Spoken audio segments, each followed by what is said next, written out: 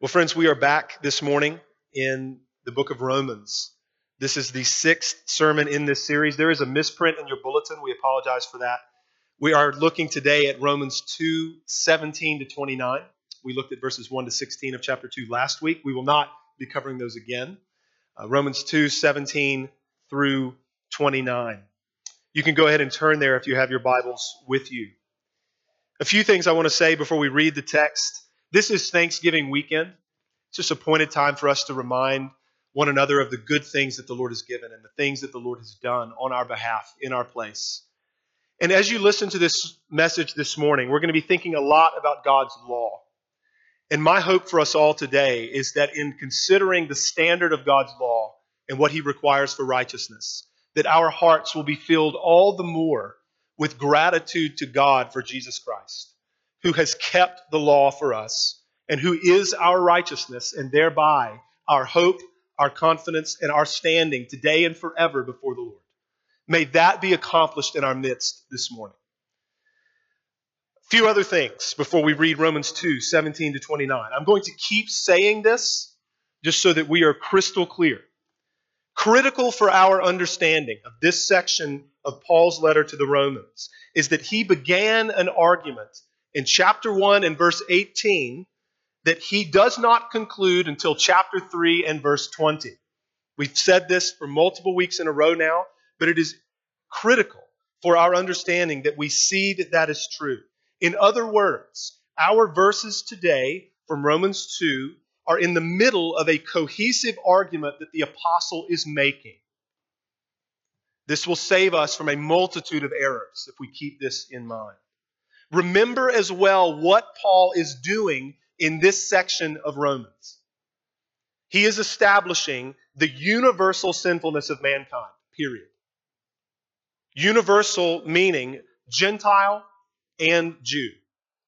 The people of Israel and every other kind on planet Earth. Paul is establishing that all men stand guilty before God, have not kept the law, and have offended God's law that He requires perfect obedience to for righteousness. So we are undone and our mouths are shut. We have no hope in ourselves. Let's look to the text. Romans 2:17 to 29. Listen as I read. This is the word of God. But if you call yourself a Jew and rely on the law and boast in God and know His will and approve what is excellent because you are instructed from the law, and if you are sure that you yourself are a guide to the blind, a light to those who are in darkness, an instructor of the foolish, a teacher of children, having in the law the embodiment of knowledge and truth, you then who teach others, do you not teach yourself? While you preach against stealing, do you steal? You who say that one must not commit adultery, do you commit adultery? You who abhor idols, do you rob temples? You who boast in the law, dishonor God by breaking the law. For as it is written, the name of God is blasphemed among the Gentiles because of you. For circumcision indeed is of value if you obey the law.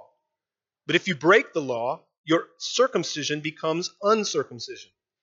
So, if a man who is uncircumcised keeps the precepts of the law, will not his uncircumcision be regarded as circumcision? Then he who is physically uncircumcised but keeps the law will condemn you who have the written code and circumcision but break the law. For no one is a Jew who is merely one outwardly, nor is circumcision outward and physical. But a Jew is one inwardly, and circumcision is a matter of the heart, by the Spirit, not by the letter. His praise is not from man, but from God. Amen. We thank the Lord for His word today and every day. I want to make a few comments by way of overview before we get into the text in great detail. It's very plain in these verses we're considering today that the Jews are in view. Paul is writing to Jewish individuals who would have been a part of the church in Rome or who would have been in the midst of the church in Rome. Paul is going to demonstrate that even though the Jews have been given every external advantage over the Gentiles, they are just as ruined before God as the heathen Gentiles are when it comes to righteousness. Paul has established that the Gentiles stand condemned. They are without excuse before God. He has even been plain that Gentiles have the law of God written in their hearts. We considered this even last week. The Jews have the law of God given to them. They have advantages that the Lord has provided them. But Paul's argument here is that none of their advantages will protect them from the just condemnation of God. Paul starts in verses 17 to 20 by conceding and allowing for all the privileges the Jews had pertaining to the law. And then in verses 21 to 24, we see where this is headed. We see where he's going with his argument. He acknowledges and concedes all of these privileges so that he might crush his Jewish readers all the more with the standard of the law. He is going to show how inadequate these privileges were for the attainment of glory. And in fact, how these privileges that God had afforded the Jewish people become to them a reproach and condemnation. They appeal to the law, but they haven't kept it. They rely upon the law, but they have not attained righteousness under it. They are condemned by the very law upon which they rely. Then, beginning in verse 25, Paul addresses circumcision, the Jews' last bastion of defense, and perhaps their highest appeal. Paul argues that even circumcision, being marked off as the people of God under the Old Covenant, even circumcision does not justify anyone in the sight of God. So there's two sections to this text. I trust that was plain even in our overview comments. Paul considers first the law, and then he considers circumcision. In all of this, he is indicting the Jews and making it plain. He's continued to make plain how all men, Gentile and Jew alike, stand condemned before the holy God. So we'll consider those two sections, the law and circumcision. And even though Paul is writing to Jews in this section, I trust that we will easily see how what Paul writes here applies to us if we have not already seen it. Here we go. Let's consider first the law, verses 17 to 24. Paul begins, "If you call yourself a Jew and rely on the law and boast in God and know His will and approve what is excellent or approve what's essential because you're instructed from the law, so if all of this is true of you, that you are of God's people, you're not like the nations, you're not like the Gentiles, you are uniquely God's people under the Old Covenant. When it comes to your status, you rely upon the fact that you have the law. You rely upon the fact that the oracles of God belong to you. If this is true of you, that you boast in God, meaning you boast that the Lord is your God as a Jew. If it's true of you that you know God's will and approve what's excellent, you approve what's essential because God has revealed it to you in the law. In other words, you have the law so you know God's will, His revealed will. You have the law so you know the things that are excellent and useful. He goes on. If the following is true of you, and if you are sure, if you are confident of these things, that you are a guide to the blind, if you're confident that you're a light to those who are in darkness, again, because you have the law. If you are sure that you are an instructor of the foolish because you have the law. If you are sure that you are a teacher of children, a teacher of the immature because you have the law. Insertion. What's Paul doing? You see it. He is exalting the advantages of the Jews, the privileges of the Jews. He is elevating, raising the water level. He is esteeming those with as much force and as much fervor as any Jew could have done. And he is now going to pivot, and he is going to make their hypocrisy plain. He's going to show the depth of their corruption that lies underneath a very nice exterior. And he does this by asking a series of rhetorical questions, beginning in verse 21. All of these questions, in being rhetorical, anticipate an answer. You get the sense of that even as you read it. We're going to look at it together. Beginning in verse 21, you who teach others.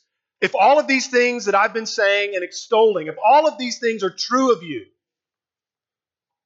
you who teach others, do you not teach yourself?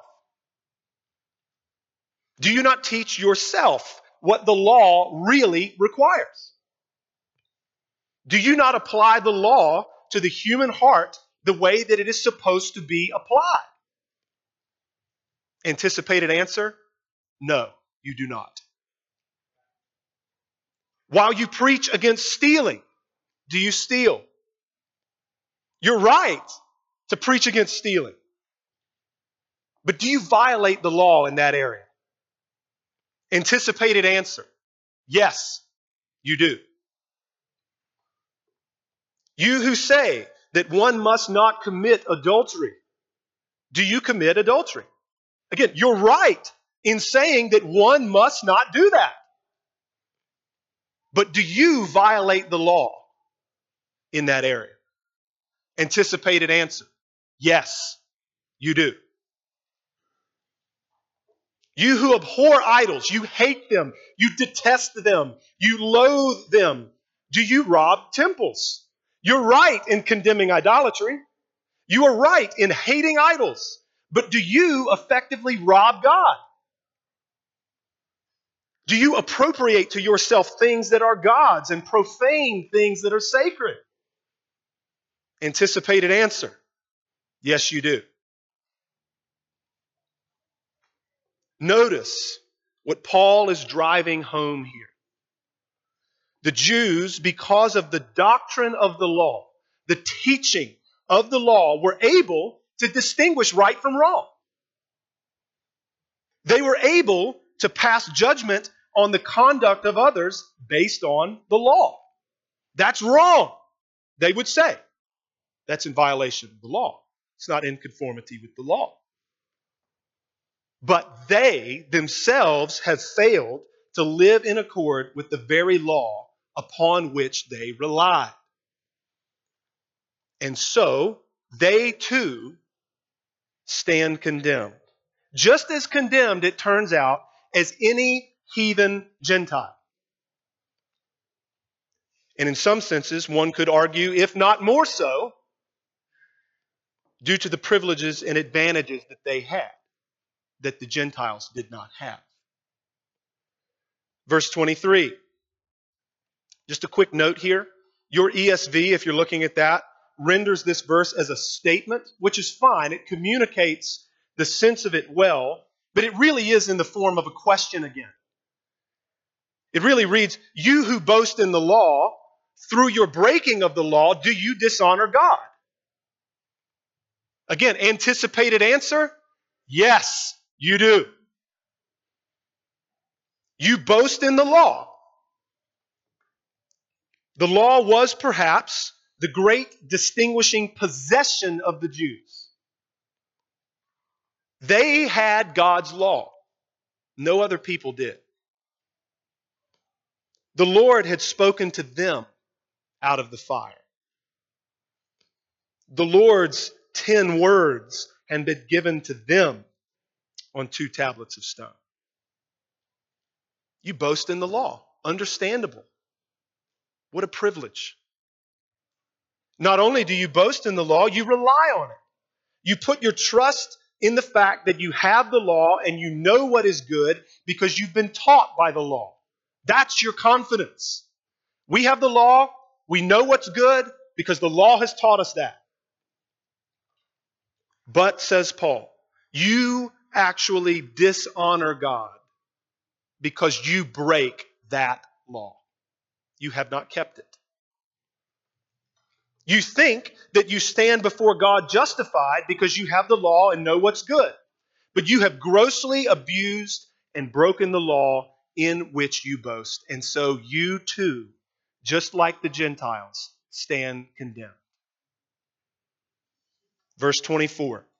For as it is written, Paul cites the prophets as an affirmation of what he's just asserted.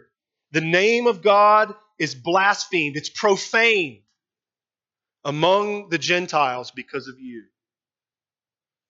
The prophet Isaiah uses this language in Isaiah 52 in verse 5.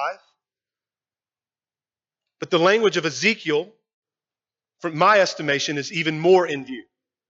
Ezekiel chapter 36, beginning in verse 17.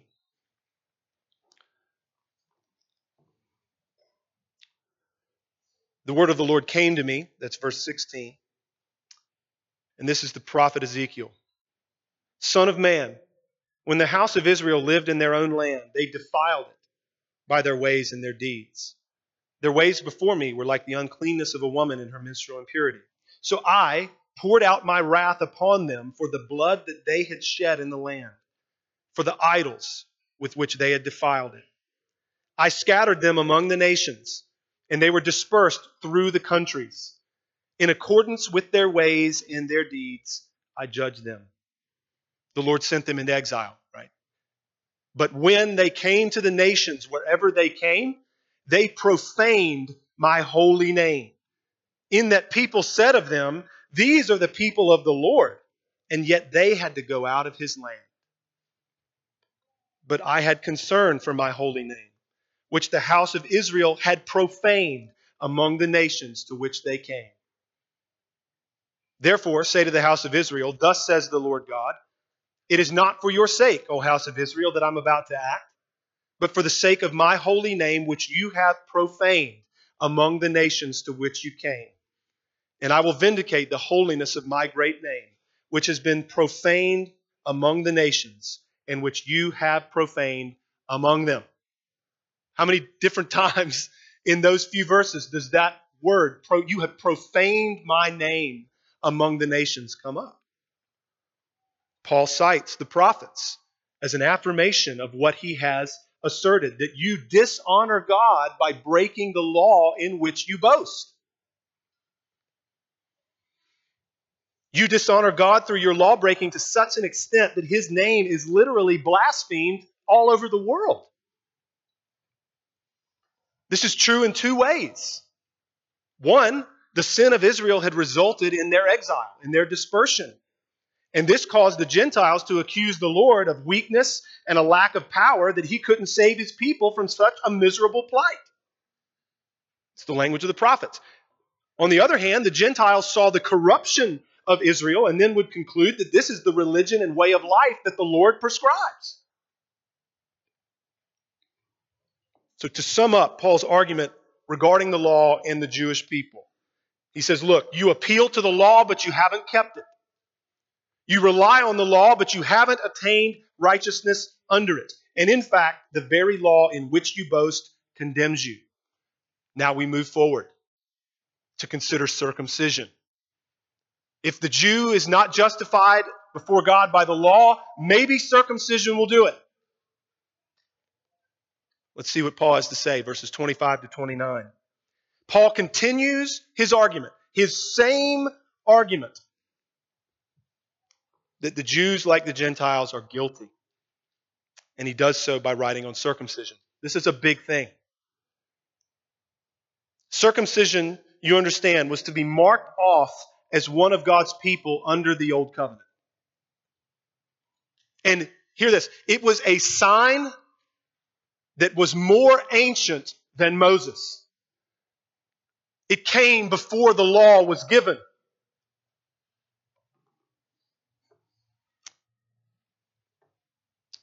Paul is about to argue that circumcision does not, in and of itself, justify anyone in God's sight. The mere sign of circumcision was not enough to lay claim on eternal life. In fact, given what Paul had already laid out regarding the Jews, all of their advantages that include circumcision, we're going to see that The advantages of the Jews and even circumcision itself only serves to enhance their condemnation.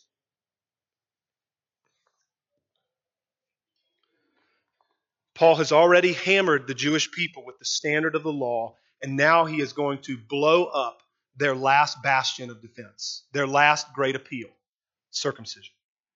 Put your eyes on verse 25. Paul says, circumcision is indeed of value if what? You keep the law.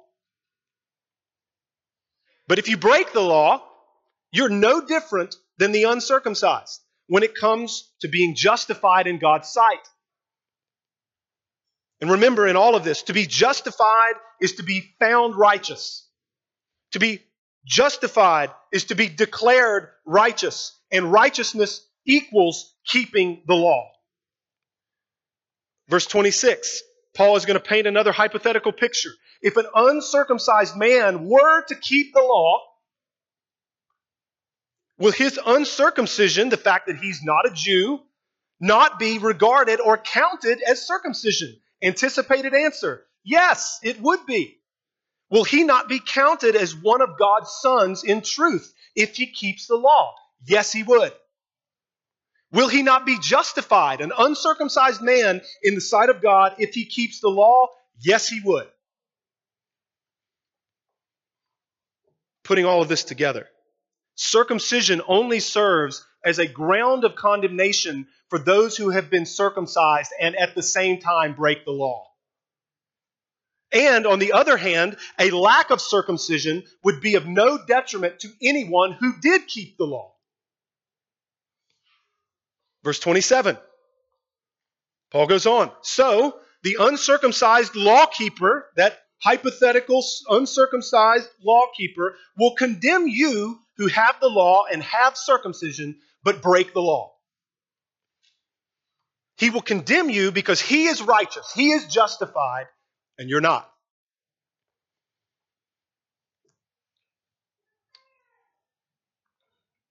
You understand that the Jews viewed circumcision as an initiatory and distinctive rite of their religion, without which they did not believe a person could be justified in God's sight. This is why circumcision becomes an issue even in the early church, particularly amongst Jewish believers. Jesus plus circumcision, Jesus plus works of the law, but circumcision was a unique thing because of how the Jews understood it. And Paul is demonstrating that this understanding that the Jews had is woefully inadequate. He goes on in verses 28 and 9 to drive it home. He says, for no one is a Jew, no one is Israel, right? You know the language of Romans. Not all Israel is Israel. So no one is a Jew, no one is Israel, one of God's sons or daughters, who is merely one outwardly. No one is a Jew in that sense through birth, natural descent, through possession of the law, or even through the sign of circumcision.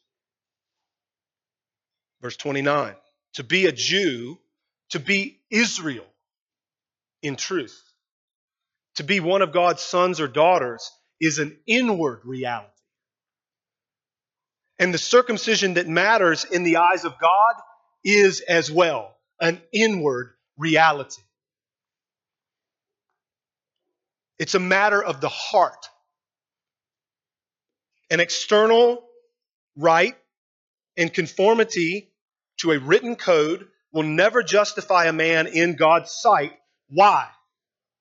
Because the judgment of God penetrates to the inner recesses of the human heart.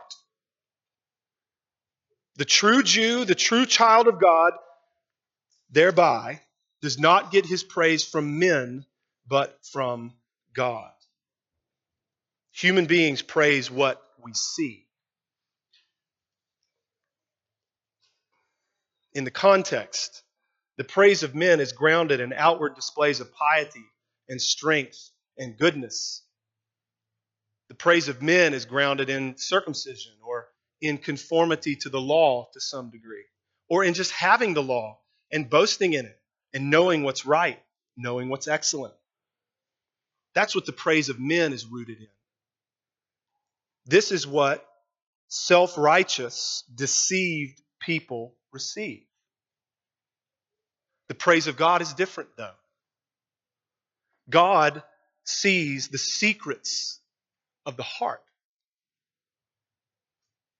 And so, his praise is for those who are found to be righteous at the level of the heart. Which, if you're thinking, feeling anything, you're like, brother, that raises a significant question. How will anyone ever be found to be righteous like that?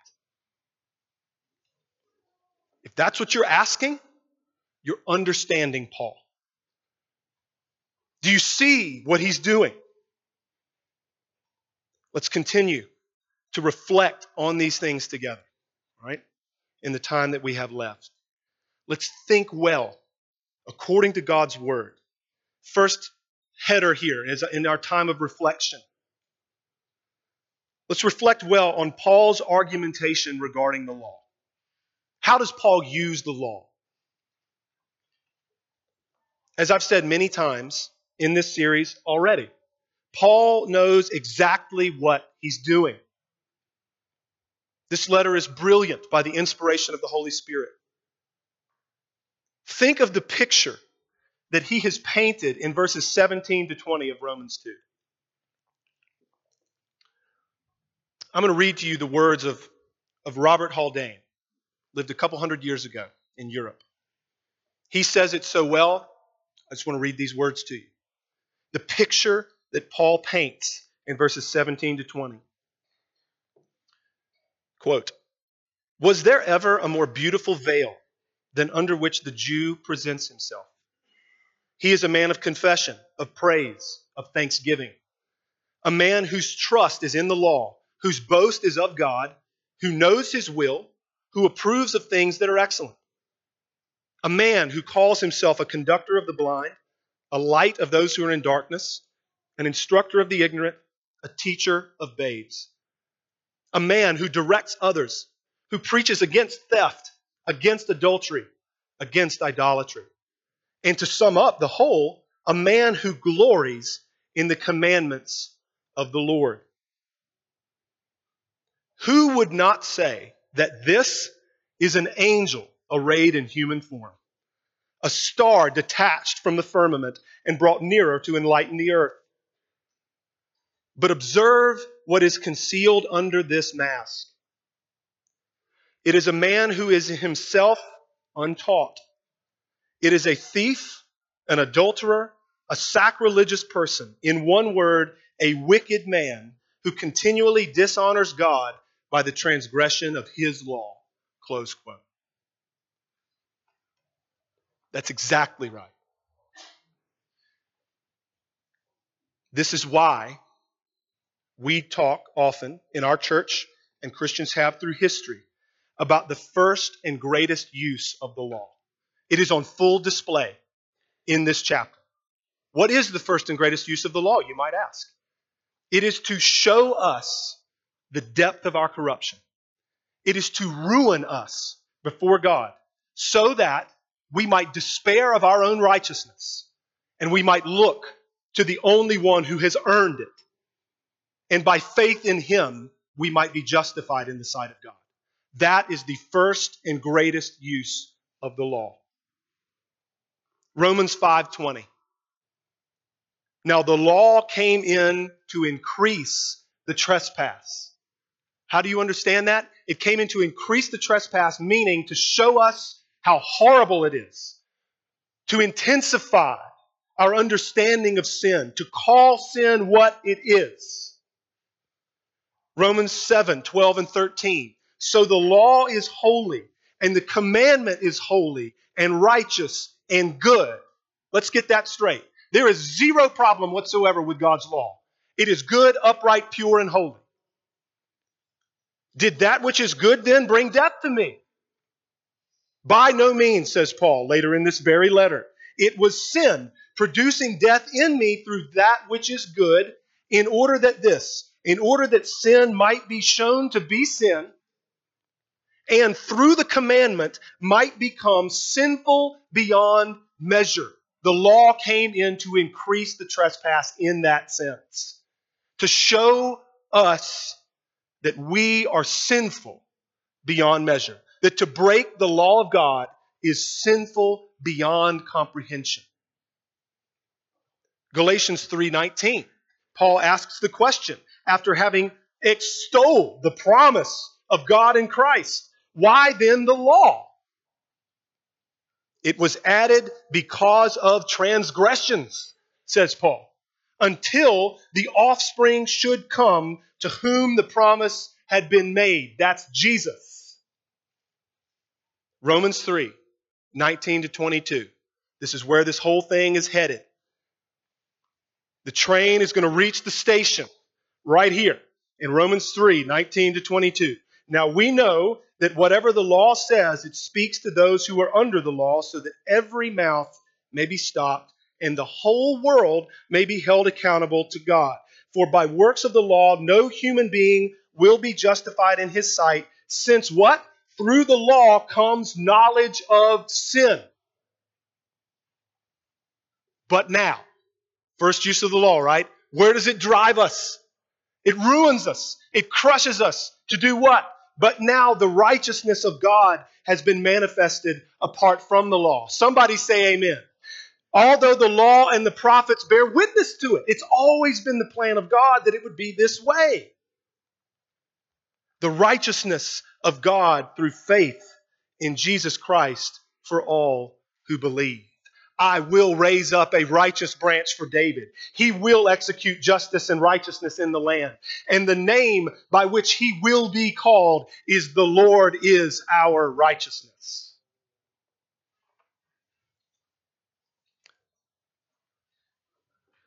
We've thought about Paul's use of the law a little bit now.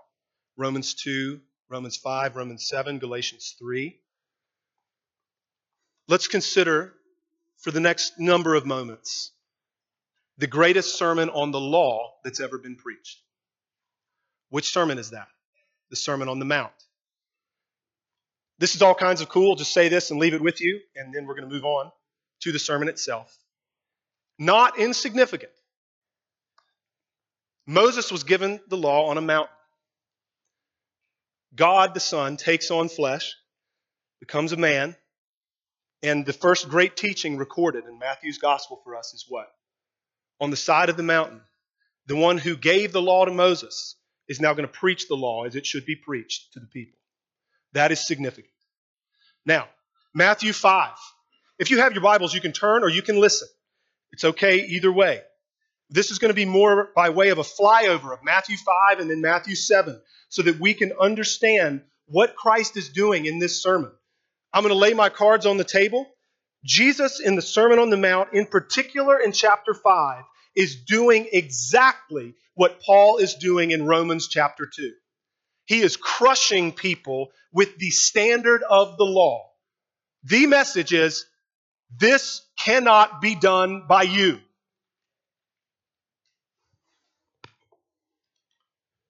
He begins with the Beatitudes. The Beatitudes, by the way, are statements of fact.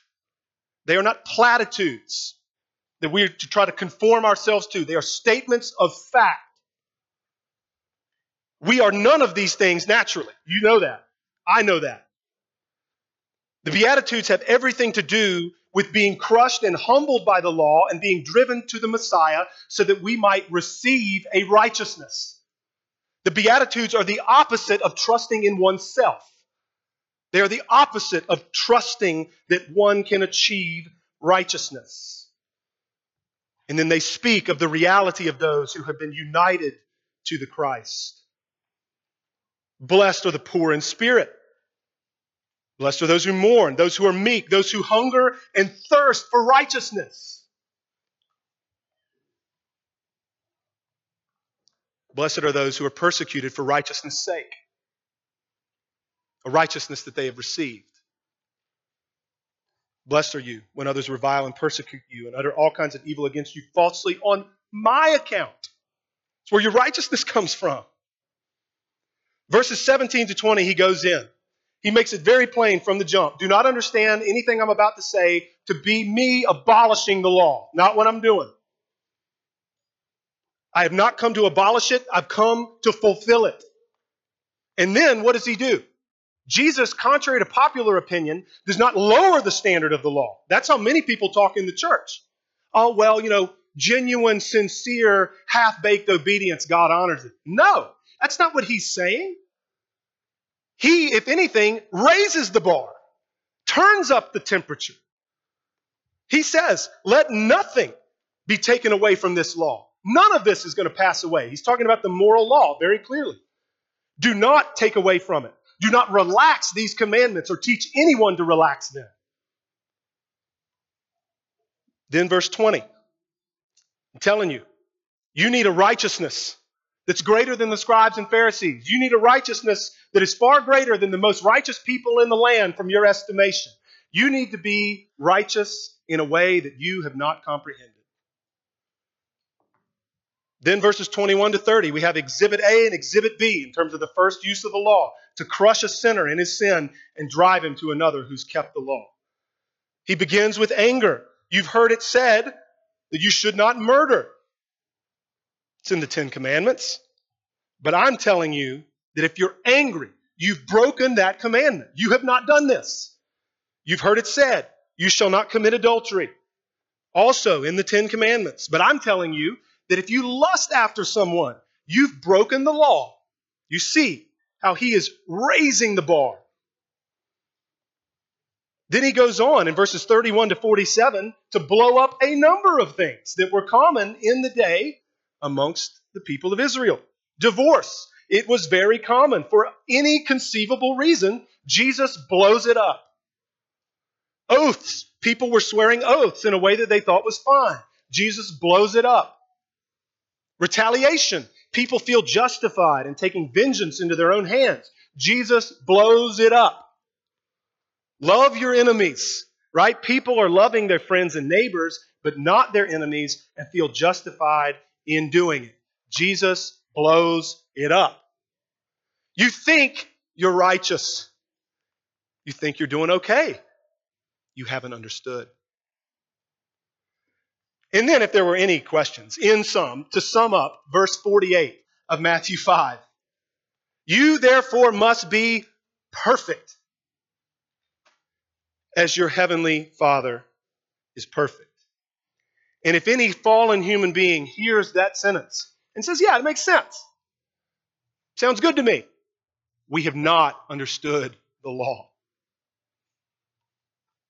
Matthew 7, the last third of the sermon. In light of what Christ has done in chapter 5, how is he going to land the plane? In verses 1 to 5, there are verses that are eerily similar to things that we've considered already from Romans 2. Judge not that you be not judged, for with the judgment you pronounce, you will be judged, and with the measure you use, it will be measured to you. The issue here is that you pass judgment. You condemn other people to judgment. All the while, you do the exact same things that they do. You look at their conduct and you condemn them, all while you do that exact same stuff. That's his point there. The whole piece on the log in our own eye is just a hyperbolic example of our hypocrisy and our blindness to how sinful we are. We are much, much more corrupt than we ever care to see or acknowledge. Then, in verses 7 to 11, he goes on to talk about ask and it will be given. In the context, what would that mean? If you see your sin, if you've heard me when it comes to the law and its standard, if you've been crushed by it and you cry out to God, save me, I can't do this, I need salvation, and you're asking for this, God will not withhold it from you. Our confession says this, he rewards those who diligently seek him, right? Seeking salvation. He says, Jesus does in the sermon, you as earthly fathers, when your children ask you for good things, do you give them bad things? No. If you ask for this good thing from your heavenly Father, he's going to give it to you. Then in verses 13 and 14, we get into the conversation about the narrow gate. You understand that Jesus, in the analogy, in the metaphor, is the narrow gate. He is. He's talking about justification by faith in him. He's not talking about striving to obey the law better. It's not what he means. He couldn't mean that. Remember who he's talking to. He's talking to people who think that they can attain righteousness, or think that because of their status, circumcision, and the law, that they already have justification, a la Romans 2. It's as natural as breathing for human beings to trust in themselves, to think that we can attain it. It is really hard. Actually, let's use biblical language. It is impossible to look away from oneself and trust another person who has been righteous for you. That is supernatural. That you would look to God's Christ and say, there is my righteousness. Yet, that's what we are exhorted to. Ask and the Lord will give it to you. Strive to enter by the narrow gate, which is Christ for you. Verses 15 to 20. Prophets and teachers are to be judged by their fruit, he says. What is their teaching producing? Self-righteousness? Confidence in oneself? Or despair of one's righteousness and trust in the Savior? Verses 21 to 23. Matthew 7. I'm going to read them. I trust many in the room have been affected by these. Not everyone who says to me, Lord, Lord, will enter the kingdom of heaven, but the one who does the will of my Father who is in heaven. On that day, many will say to me, Lord, Lord, did we not prophesy in your name and cast out demons in your name and do mighty works in your name? And then I will declare to them, I never knew you. Depart from me, you workers of lawlessness. A couple $1 million questions on those verses. Those individuals who come and call Jesus Lord, what is their appeal? Where is their confidence? Is it not in what they've done? Is it not? You see it, just like I do. What is the ground of their appeal? Lord, did we not do this stuff? Did we not prophesy in your name and cast out demons in your name and do mighty works in your name? Didn't we do these things?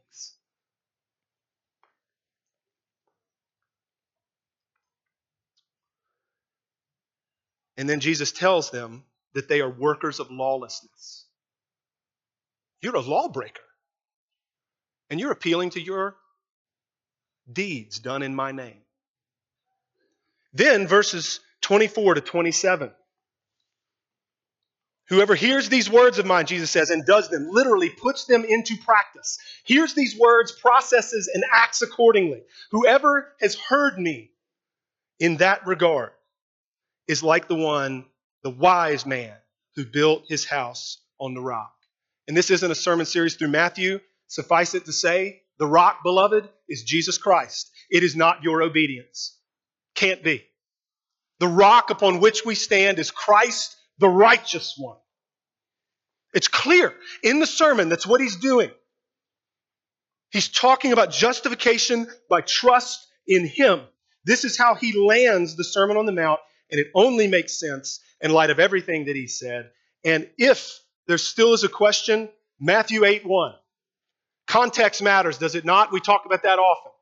Things are written the way they're written for a reason by the inspiration of the Spirit. Matthew 8:1. He comes down from the mountain having preached the greatest sermon on the law ever preached. What's he do? What happens? A defiled person comes up to him, a leper. A person unclean, unworthy, living his entire life outside the camp. He comes and he asks a good thing. Seek, ask, and you'll find it. It'll be given to you, right? He asks a good thing. He says, Lord, if you will, you can make me clean. If you're willing, you can do this. And Jesus stretches out his hand and touches him and says, I will. I am willing. Be clean. And immediately the leper is cleansed. Jesus is the only person who can make defiled people clean. He touches the leper, he doesn't become unclean. He touches the leper and the leper becomes clean. That's right after the Sermon on the Mount, friends.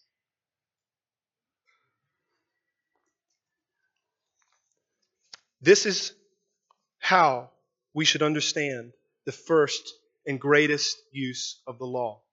From the Sermon on the Mount or Romans 2, Paul's argumentation in Romans chapter 2 is that no one is worthy, no one is clean, no one is righteous, everyone is in desperate need, everyone is a debtor, and every human being, Jew and Gentile alike, stands condemned.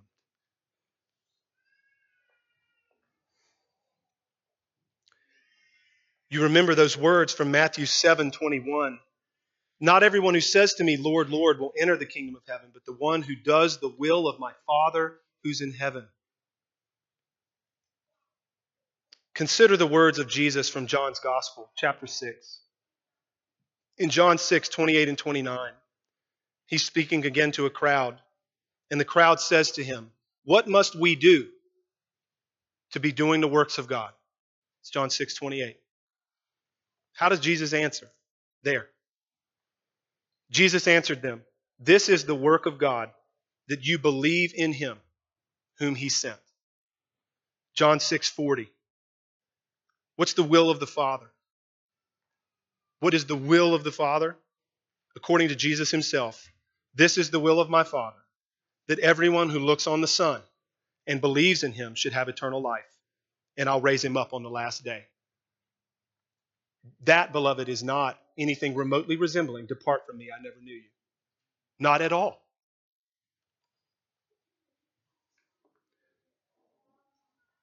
This is the way that the law is used in its first and greatest use. We considered earlier the words of the prophet Ezekiel. The Lord's name had been profaned among the nations. It had been blasphemed among the nations because of the sinfulness of Israel, because of the sinfulness of God's people. So the question that we should be asking is, in light of that reality, what will God do? What will he do? If people are so corrupt and people break his law and people dishonor him by breaking his law and his name is profaned because of how people live, what will he do? Ezekiel 36:24 and following.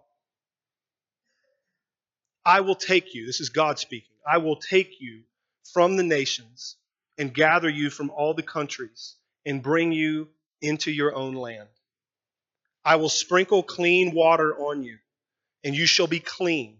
From all your uncleannesses and from all your idols I will cleanse you. And I will give you a new heart, and a new spirit I will put within you. And I will remove the heart of stone from your flesh and give you a heart of flesh. And I will put my spirit within you and cause you to walk in my statutes and be careful to obey my rules. You shall dwell in the land that I gave to your fathers, and you shall be my people, and I will be your God. Fallen human beings are sinful beyond measure. We are rebellious, and we are ruined. And in the face of that, hear that, in the face of that, the Lord will save his people. He will deliver his people. He will give his people the land that he had always promised, the new heavens and the new earth. He will sanctify his people. And he will be with his people forever in that land that he will give them. This is how the Lord acts in the face of the law breaking of his people. All of this is accomplished according to God's eternal plan. All of this is accomplished through the work of God the Son, who took on flesh, who is the righteous one, who is his people's righteousness. He would keep the law in the place of his people To be righteous is to keep the law. Jesus kept it every moment. And he would die to atone for all of the law breaking of all of the people of God from all time. So in short, if you're asking that question, if God's judgment penetrates into the inner recesses of the human heart, the mind, the level of desire, how will anyone ever be found to be righteous like that? The answer is Christ, because he was righteous like that as a man.